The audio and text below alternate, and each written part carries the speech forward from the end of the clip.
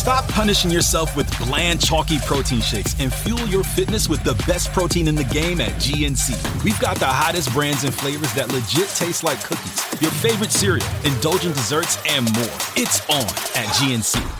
I did point out what's been happening on the field, and Australia in total control as we head to day night two of the Adelaide Test. Rob Quiney is on the line, part of the SEN cricket commentary team on an explosive day of cricket. Rob, mate, let's get the old elephant in the room straight away so you can have your say on what he reckons unfolded in terms of these comments and the reaction. And more, I reckon, from your point, mate, and thanks for joining us, is how do you think that all this stuff is affecting the team in the dressing room, the unit together?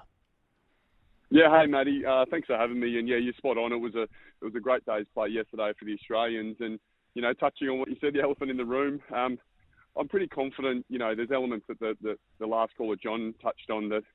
This wouldn't have come about just off the cuff. There's some strategy and plan behind it. I'm pretty confident Davey would have had discussions, behind closed doors. But they're the kind of stuff that we don't know. And ultimately, in this whole situation, it sounds like there's a lot of information that none of us are privy to right now. And I think a lot of us are probably thinking that when Dave finishes playing for Australia, that, that there might be a situation where he could open up a little bit more. But what's happened, it's through this process of, overturning this leadership ban, it's probably come to light a little bit earlier than originally planned from Dave and his management. So, yeah, it's a shame. But I'm sure that in terms of Dave and his plans, he knew that this was going to rear its head through this process. It's a shame that it's got to this. And it's a shame even so that, Dave probably doesn't need this when, he hasn't made 100 in 2 or 3 years playing for Australia as well. So I'm sure he just wants to go out there. We know how good a batter he is and go out and get some runs. So hopefully for the Australian team's sake and the Australian public's sake that this can sort of be kept a little bit behind closed doors ongoing. And then if it comes out down the track, then so be it. Yeah, it's going to be interesting to see what happens over the next 24 hours. Nick Hockley will be speaking to Jared Waitley, of course, in the Adelaide Oval cricket commentary box today for SEN, so we'll wait and see what unfolds out of that. I'm of the opinion, Rob, whether I'm right or wrong, I don't know, but I'm of the opinion that this is going to blow up deluxe.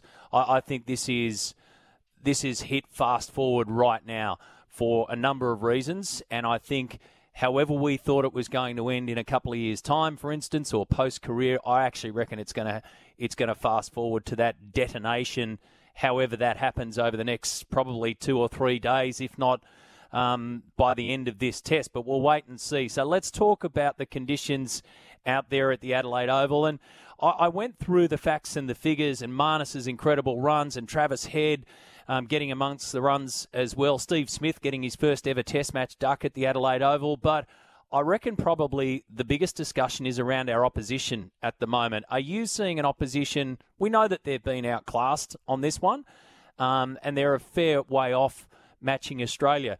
Are you seeing an opposition that really wants to be here, or are they just trying to make their way against the best test team in the world? I think we always come to that conclusion, don't we, Matty, that it looks like they're not trying enough, or that they look a bit laid back and they don't have the energy that we come to expect from an Aussie side. But I think there's talent there, but I think the landscape of the politics behind West Indies cricket and what's going on there, and we only need to look at the World Cup squads that, I think there was a couple of players who were left out of the party. One guy didn't even rock up to the airport. So there's a lot of stuff going behind the scenes that we're not privy to at the moment. And it's a shame because they actually have some really talented cricketers. And what we're seeing in this test match is, they've lost three bowlers and one extremely senior bowler. And then a debutant comes in and injures himself after a couple of overs because he's been on the plane. He just arrived only 2 days ago. So it's bloody tough. And, externally, you'd like to see them look like they're having a crack, but they might be. We don't know. But there's a lot going on. I mean, this is Phil Simmons' last game as coach, and I'm sure he's banged his head against the wall at times to try and get more out of the players. But, it's a shame because, it's built up. You had Michael Holding on all the ads.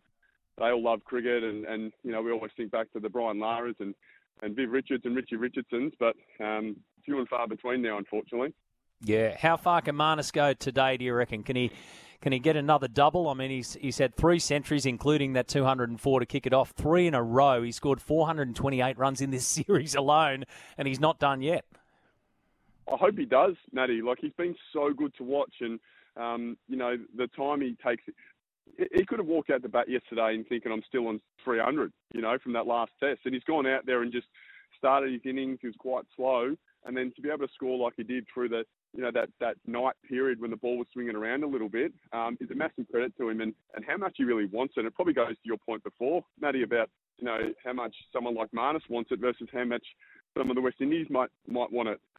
So there's a good comparison there. But I hope for his sake and the Australian team's sake. I mean, they did touch on that they're going to try and drive it into the West Indies in a big day today to set up quite similarly to the Perth test.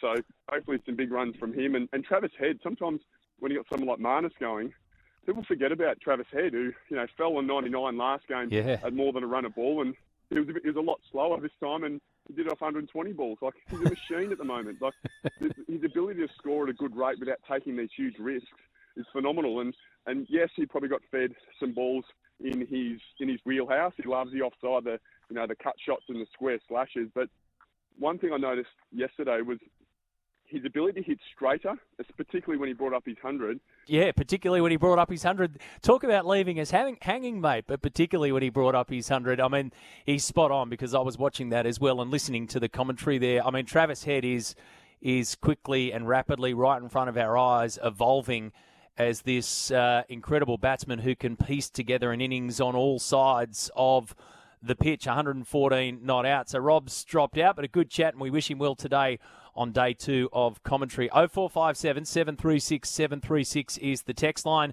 1300 01 1170, our Friday forum. Come and join the discussion, folks. And I will play you those excerpts from James Erskine's interview with Jimmy Smith yesterday that John, our caller, was referring to after this.